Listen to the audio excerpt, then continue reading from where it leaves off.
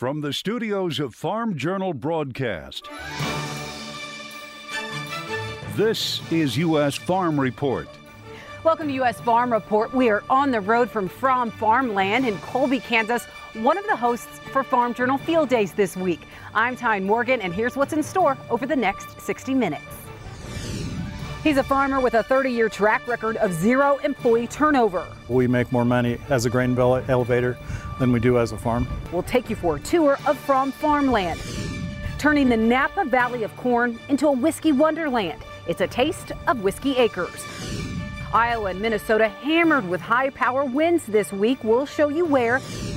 And in John's world, Walmart, Amazon, and rural America.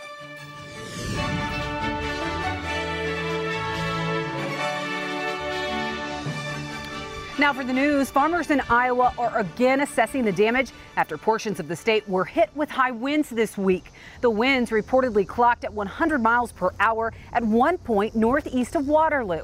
And in some cases, the damage to crops is already evident, as you can see in this video from north of Tripoli area, with corn already down. The storm not as destructive as last year's derecho, but AgriTalk's Chip Flory told me driving through damage, it's questionable how much of the corn crop in that area, as well as the soybeans, will be able to stand back up.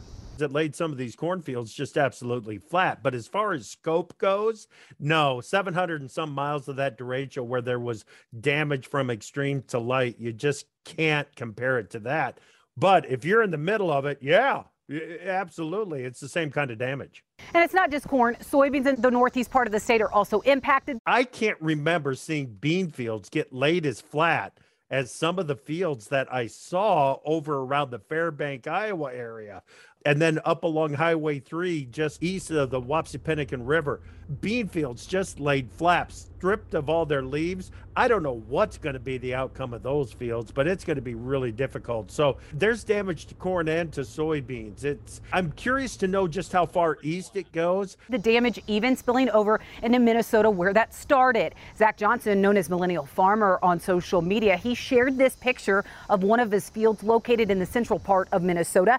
It was impacted by high winds, and he says the worst of the damage was about 1 to 2 miles wide around his house, with fields already suffering from drought. That wind took advantage of crops that were already struggling to hang on. There's also damage to Poet ethanol plant in Fairbanks, Iowa this week, and damage to some grain bins.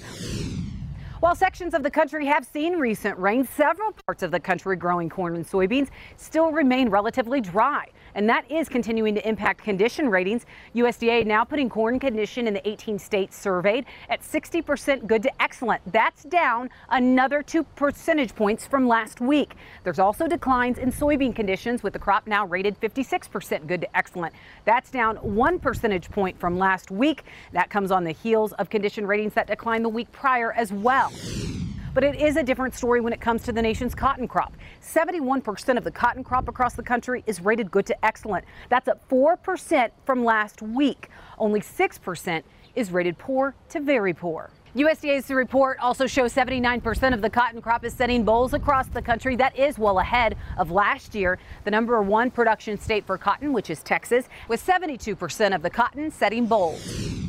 Well, one report says China appears to be on track to reach its Phase 1 trade requirements. It comes after the country purchased an additional $2 billion worth of U.S. agricultural goods in June. Here you see the breakdown, the latest Phase 1 tracker from the Peterson Institute of International Economics. It shows, as of June, China had met 69% of its overall goal on imports. Now, through June of this year, China's purchases of covered ag products had reached 90% of the year-to-date target, and August has been a big month so far for U.S. soybeans for China. The country buying another 132,000 metric tons on Tuesday. That brings the total buys so far this month to more than 1.3 million metric tons.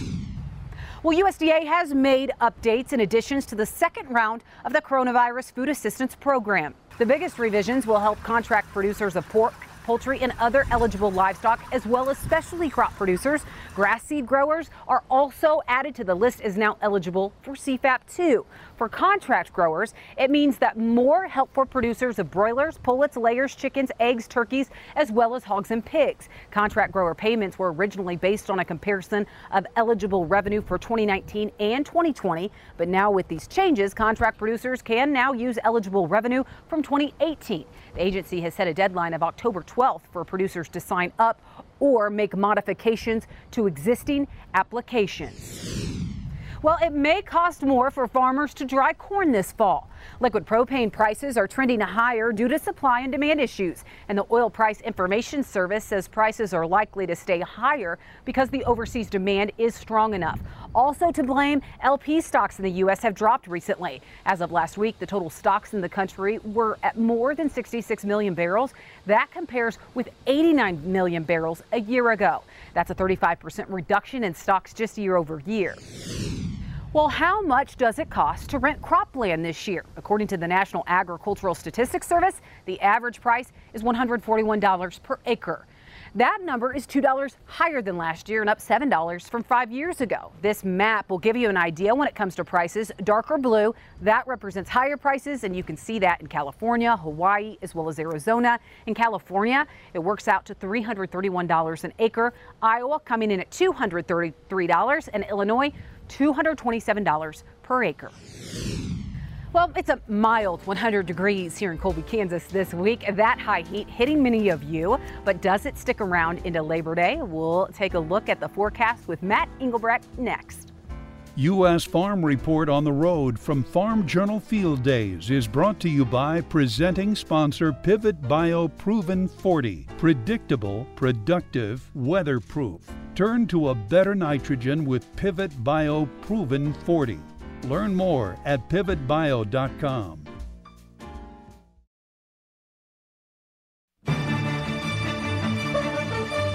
Time now for a check of weather with meteorologist Matt Engelbrecht. Well, Matt, some high heat definitely in western Kansas this week, but I know many of our viewers saw the same this week.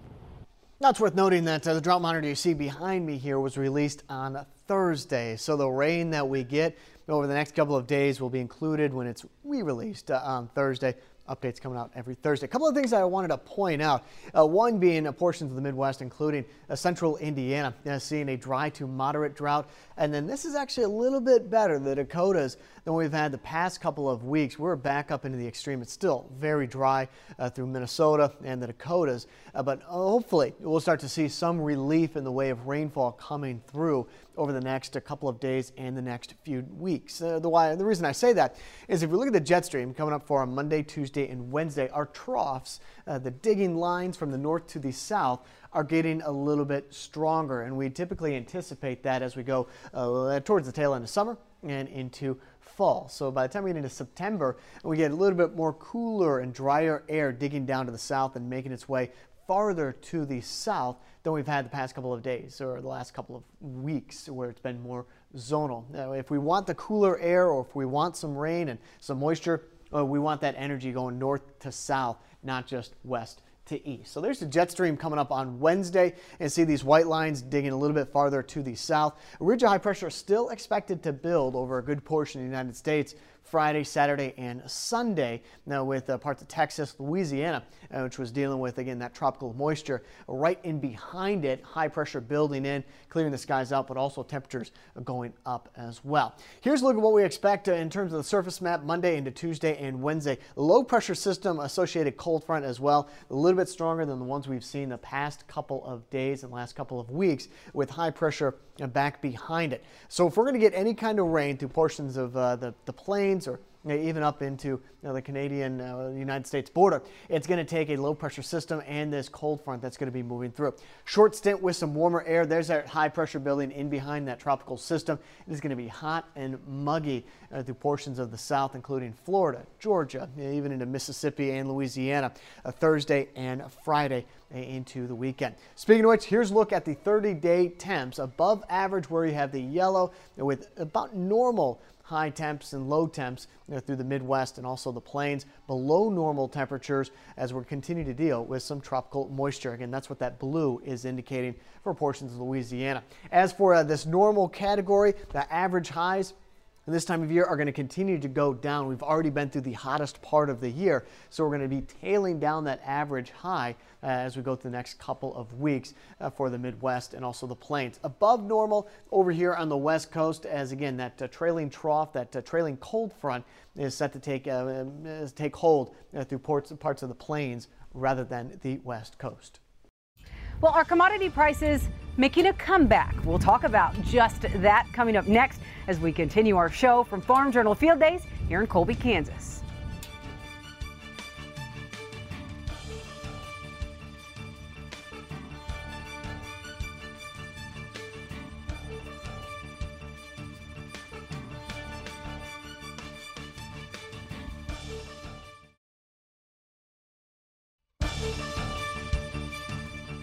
Welcome back to U.S. Farm Report. We'll hear from Farmland here in Colby, Kansas.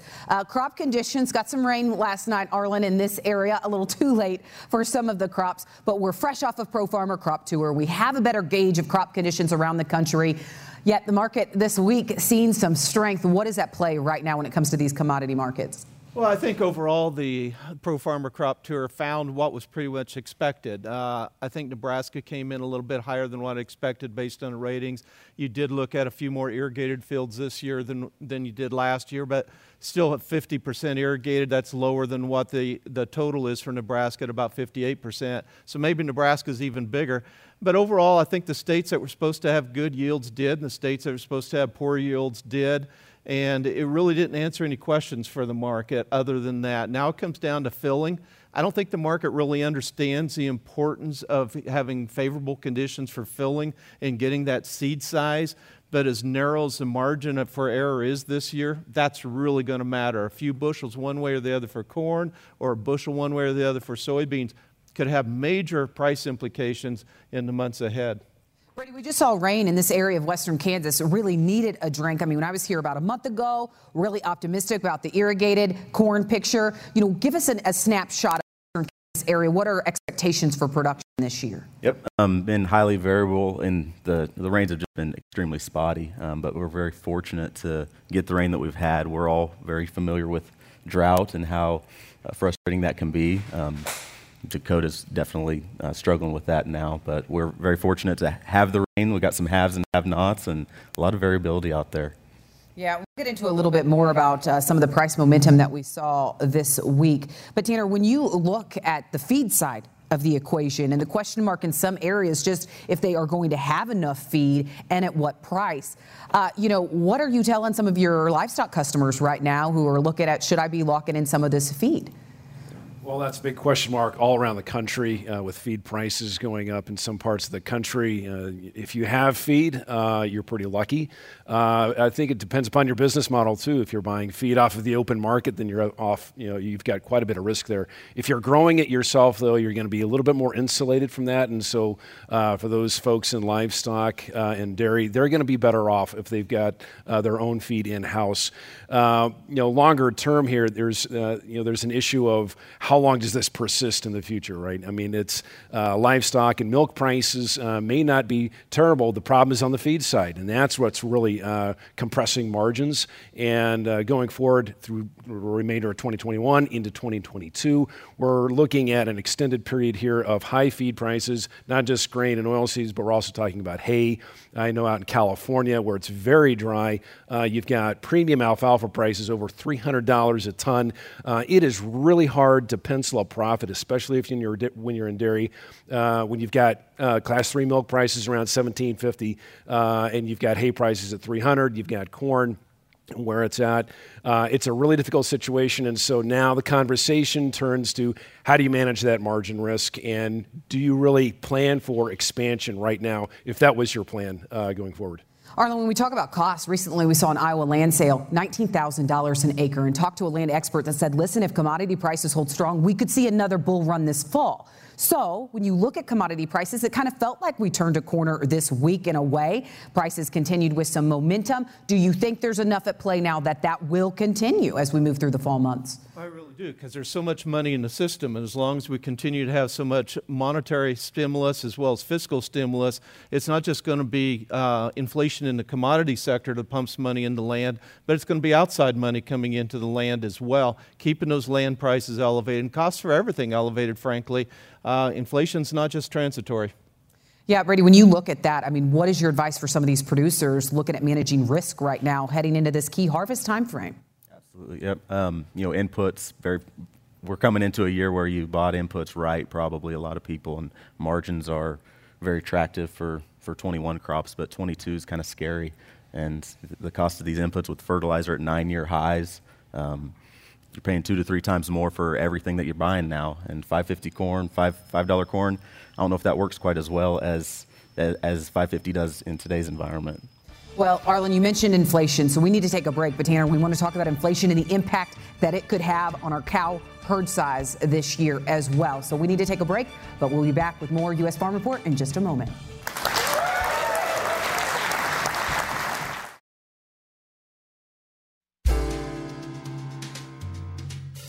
Well, rural America has seen its fair share of changes, but there are no signs of that slowing down. Here's John Phipps. There are a handful of singular changes, all of them could be called advances, that have fundamentally changed life in rural America during my adult life. By rural America, I mean, of course, my rural America, which I help others to understand as 22 miles to the nearest McDonald's. Now, one of these would be satellite TV or country cable. Removing the restriction to a few, as in 3, local channels delivered over a considerable distance to unreliable antennas was jaw-dropping. Similarly, cell phones, especially smartphones, immediately and irrevocably changed our ways of connecting to others, and suddenly others could mean just about anybody, anywhere. But perhaps the most life-altering development for farm families, and particularly our small communities, has been the nearly total reshaping of retailing.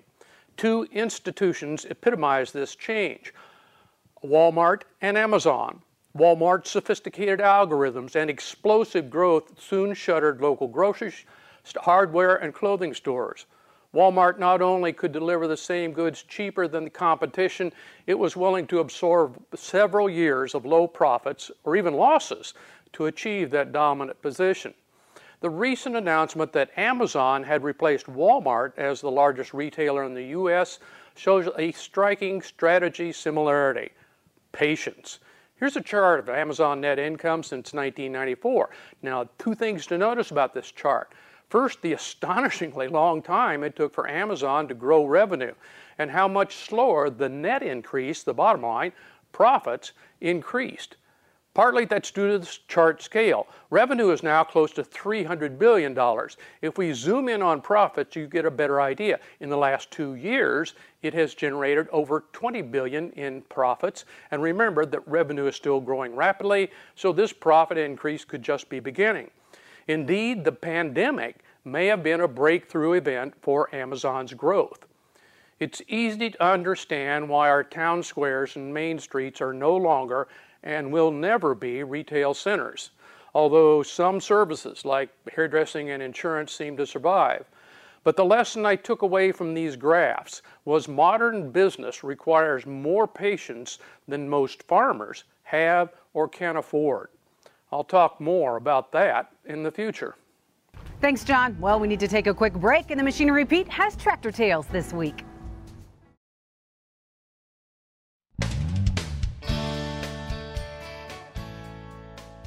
Welcome back to Tractor Tales, folks. This week we're going to hop in the time machine and we're going to check out a Mogul 816 that was built in the early 1900s.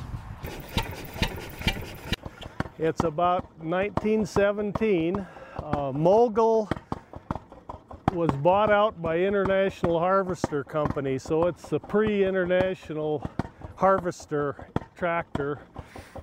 They made moguls and then they turned them into internationals after quite a few years. We went through everything that we needed to get it running. We just basically tore the engine down. It was all here and all complete. The toughest thing was the cylinder head.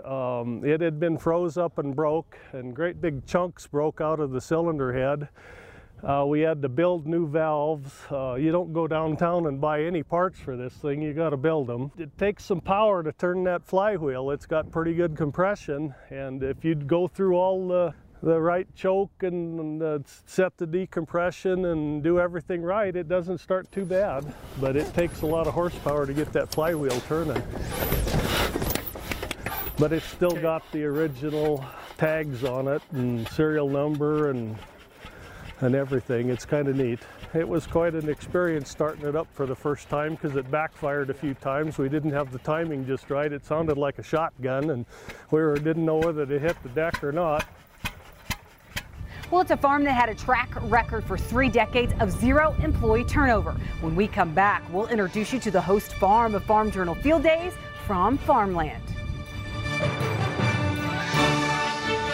U.S. Farm Report is produced and distributed by Farm Journal Broadcast.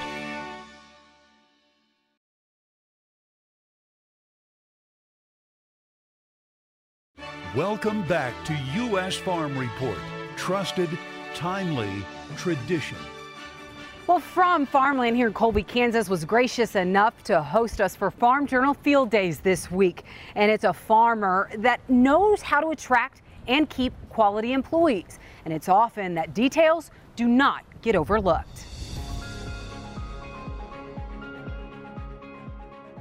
Driving into From Farmland in Colby, Kansas, the scenery says it all. I never really saw myself winding up as a farmer. Sign after sign, white building dotted along the property. It's a farm that's all business. And this man, Lon Fromm, who never considered himself a farm kid, is now at the helm of the farm and has been since 1986 when his father died unexpectedly. Because my grandfather wasn't around, my father wasn't around, we've always done it this way. We've always done it that way. I got to figure out my own way. And that's exactly what Fromm did. With 12 full-time employees as well as seasonal help, Fromm says decisions on the farm are a team effort.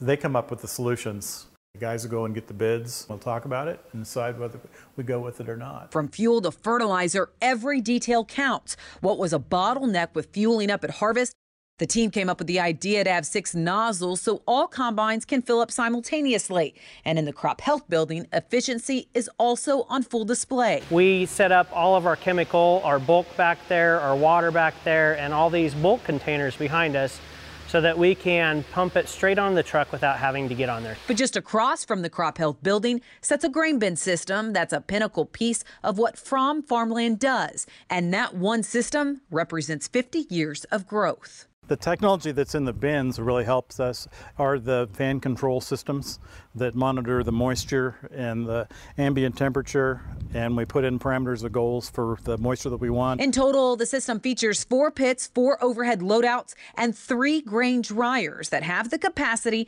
to handle 10,000 bushels per hour, with the ability to also handle different moistures of the same crop, even sorting by test weight. I would say that I make more money being a grain elevator than I do being a farm.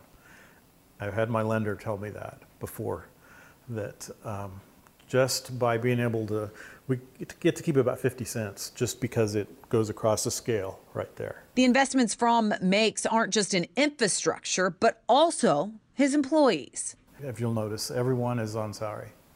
No one works by the hour. We all get together for an hour in the morning and eat together. And we're kind of like family, share everything, anything. It is all work related, but it's also, just personal related. And I think that is a lot of what drives the culture here. From the large table to the war room, plans are made and ideation is welcome. I think that's one of Lon's best attributes is he's always willing to change and embrace change. So it's very, very transparent on that level. An attractive place to work, as Fromm also helps employees invest in their future. 9 of us own our own farm ground. I think that has changed people's mindset to where now it's also, their crop that's on the line. Instead of chasing the highest yields, Fromm Farmland focuses on what they can control through efficiency and the ability to always be willing to change and learn. Well, there was also some excitement here in Colby, Kansas this week, as Thursday we hosted the Farm on Benefit concert for FFA. We did so at Lon's Farm, and as you can see, there was definitely excitement in the crowd as FFA members, as well as friends, family, and farmers joined us for the event. And it's all to benefit FFA. So join us September 20th as Clinton and I host our Farm on Benefit concert as a way to give back to National FFA. And to get started, you can actually go ahead and text hashtag FarmOn to 20222 as a way to already give back. All right, we'll pick back up our marketing discussion from right here at Fromm Farmland when we come back.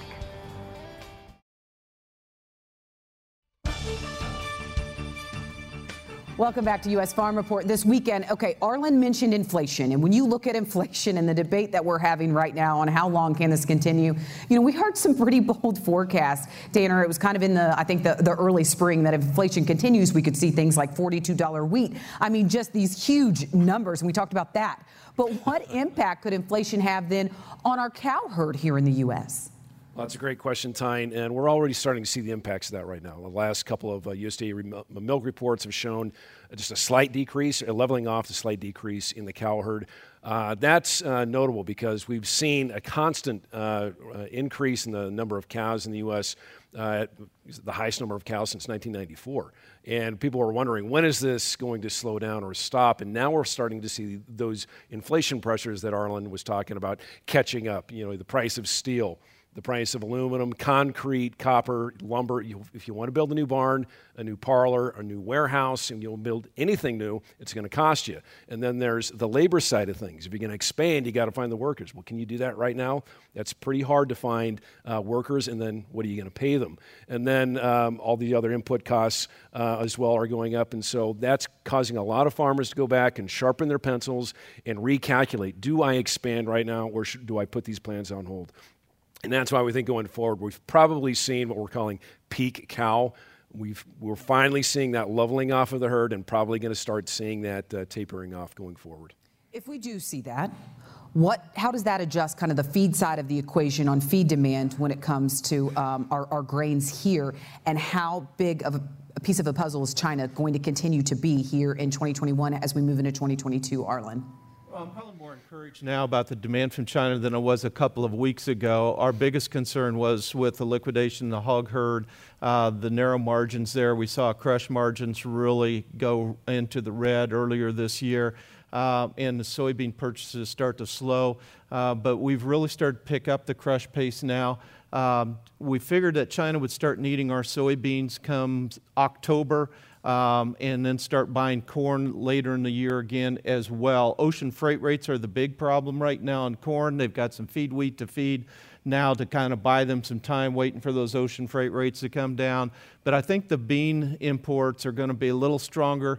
That has an implications for the corn as well. So overall, I'm feeling better about the Chinese situation. I think the margins for feeding hogs there have been just good enough for the commercial operations to continue to expand. And so their industry is going from the small individual farms to more commercialized, which means more feed demand, more corn, more soy meal, etc. And so I think we're going to come out of that slump a little quicker than what I thought, and I feel good about it. Well, Brady, in USDA's latest report, there were some question marks about some revisions that USDA made to the demand side of that equation. And so do you think we will continue to see some of those adjustments based on what Arlen's talking about? Yeah, it's good to see China, the flash sales come in and get reported the last few weeks with China buying some beans. It's been a long time since they've come in and bought corn from the U.S., and that's something to pay attention to going into this fall. When are they going to come back to the market with U.S. corn purchases? Who's going to supply these crops to them as well? Ukraine's got a better crop this year. I think there's a lot of eyes on South American production this fall. What Argentina and Brazil produce. We're in the bushel business, and everybody's goal is to raise as many bushels as possible to feed that demand. Tanner, to wrap things up on the dairy side of things, last year when we saw some of these USDA COVID relief programs that really helped prop up milk prices, what's at play right now that is either going to help or hinder milk prices as we close out 2021? Well, the dairy donation program is new money that's going to be helpful.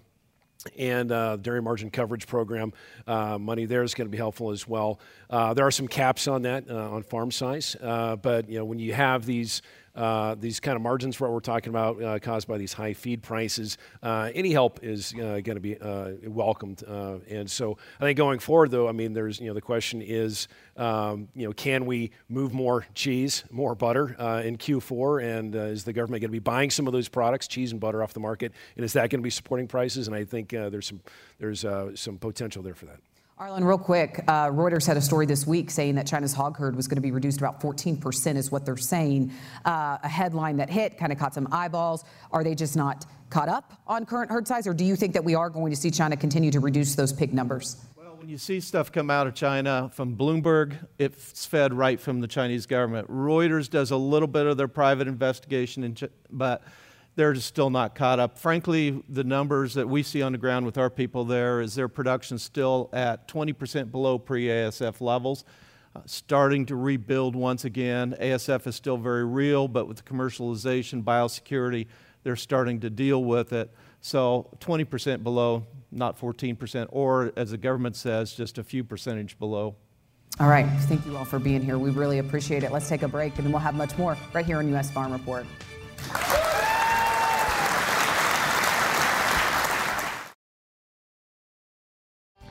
Well, it's an area of Illinois known for its corn, and now, thanks to one farm family, it's known for its whiskey, and they helped us kick off Farm Journal Field Days this week. A farm that planted roots in 1941. We're one of the few estate distilleries in the world. Is where you'll still find the Walter family. I would say the last 10 years have been fairly dramatic. The last decade, the farm has been driven by change. We've hit upon something that's unique in the distilling industry. As this father searched for ways to bring his son, an attorney at the time, back to the family farm. This was a quest of mine for a number of years before Jamie came back to the farm. When Jamie came back to the farm, we solidified that idea and brought it to life. The idea was this. Kind of settled on this concept of using some of the corn that we grow here to make bourbon and other types of whiskey as well. A simple concept, but one these corn seed growers knew they could pursue while adding a new flavor. We're nothing in DeKalb County if not the Napa Valley of corn. DeKalb County, Illinois is known for its corn, and thanks to the Walters, it's now known for its whiskey. One of the kind of the founding tenets with Whiskey Acres versus most of the competition out there is that if we don't grow it, we don't make it. Whiskey, rye, to even corn vodka. It was an untapped market. I think it's been a good diversification. We've certainly moved away from price taking to price making. Whiskey Acres venture started with a goal to diversify, and in the process, built a brand. The ability to look at varieties of grain that go into the spirits has been well received by the distilling industry. Whiskey Acres production spans over a couple thousand acres, growth that's been metered by a sprawling Chicagoland. One of the things that we wanted to do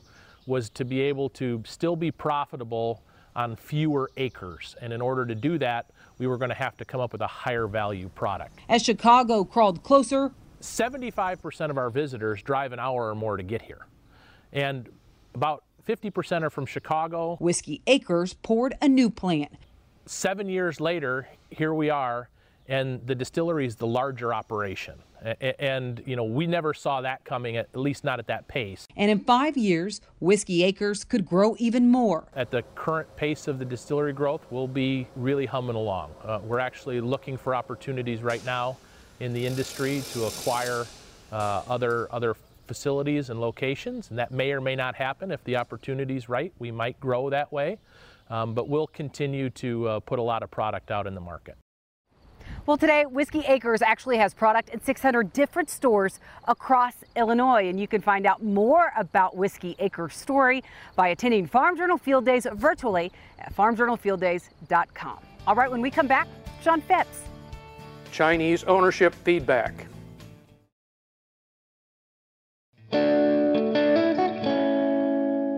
Well, standing out here in the middle of Kansas, this topic is pretty fitting. It's China and U.S. farmland. Here's John Phipps.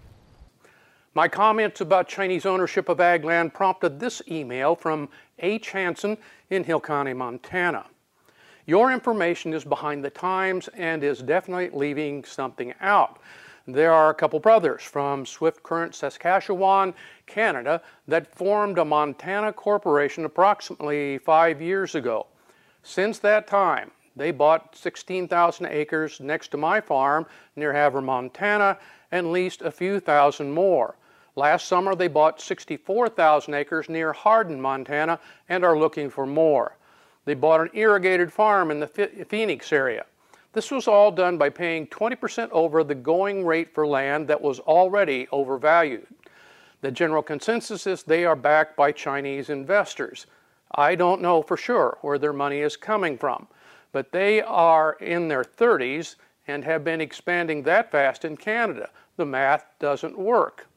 Well, thanks, and send me an address. The ERS numbers for ownership that I gave are of December 2020, and I noted at the time that Canadians by far own more U.S. ag land than other foreigners.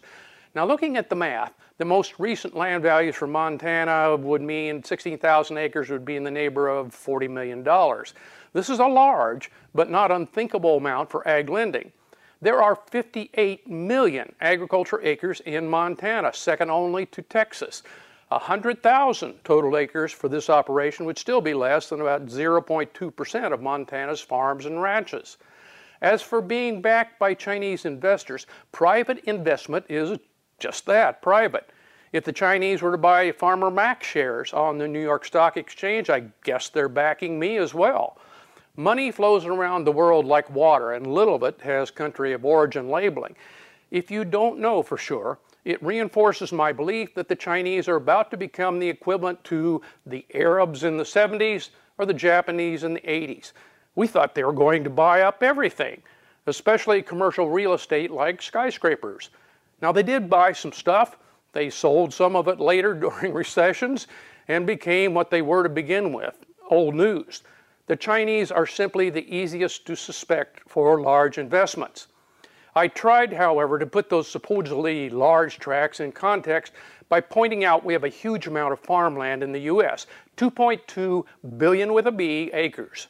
I also learned that land is only overvalued when you're buying, not when you're selling, and that things always look bigger the closer they are. Thanks, John. Well, coming up next, it's a farm in the Mississippi Delta with Canadian roots. We'll share their story when we come back. U.S. Farm Report is brought to you by Yetter Farm Equipment. Profitable solutions for production ag since 1930. Visit yetterco.com to check out our combine roller attachment, the Stalk Devastator.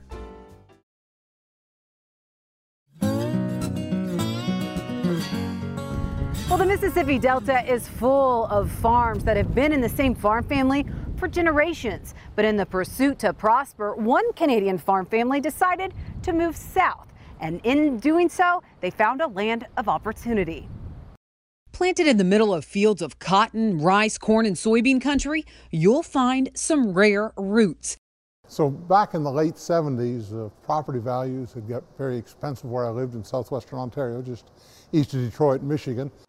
A Canadian by birth, Willard Jack set out on an untraditional path with his dad and brother, all with the plan to find land of opportunity.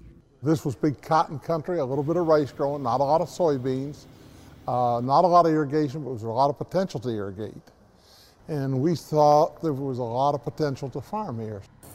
A Canadian who knew nothing about cotton, rice, or how to grow crops in the South, Willard sought help through the local extension agent. Working from the ground up, Willard built a business, and today, Silent Shade Planting Company is still grounded in family. Family is very important to us. Fact of the matter is, today, my wife is driving the combine, shelling corn while we're down here talking. We've worked with my son, my daughter, and my wife and myself and my daughter-in-law, And that's what there is to it. That's very, very important to us. And a decade ago, Willard sought support from his family even more. So life's always playing tricks on you. So about 16 years ago, the doctor told me I was going to die with cancer. He was wrong, thank goodness. But with the news, sprouted a transition plan.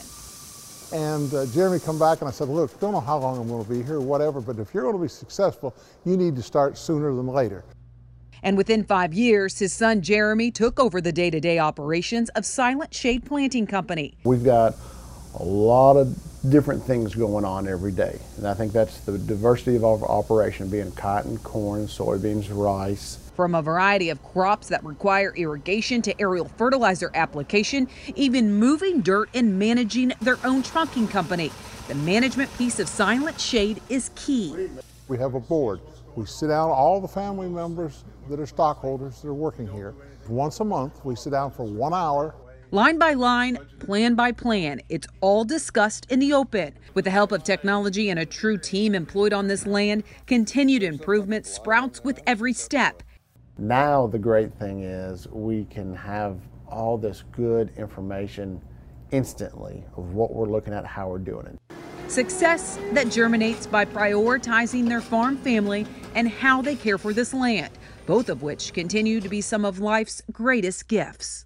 It's my job to, whether the next generation that comes back to operation, if it's family, if it's non-family, we set them up, or if it's another operation that takes over, that we've done everything we can to advance agriculture and the farmland that we're working on. And don't forget, you can hear more of all of these stories at farmjournalfielddays.com. That virtual experience still going on right now. Well, that does it for this weekend of U.S. Farm Report. Thank you so much for watching. Be sure to join us again next weekend as we work to build on our tradition. Have a great weekend, everyone. U.S. Farm Report is produced and distributed by Farm Journal Broadcast.